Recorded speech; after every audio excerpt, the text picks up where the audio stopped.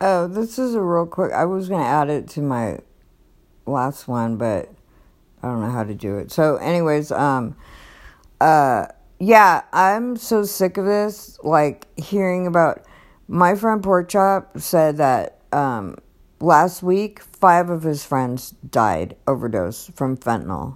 This is like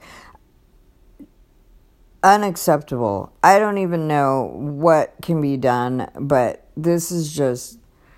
I mean, I knew about 2 of the guys because one was Ben and Ponytail, but and some other guy Lucky, and I forgot the other 2 guys' names. But it's just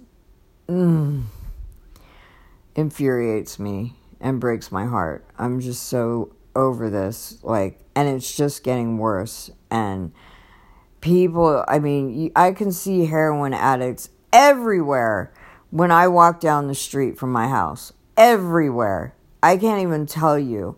Like, from walking to my house to MacArthur Park, I would probably see at least 20 of them.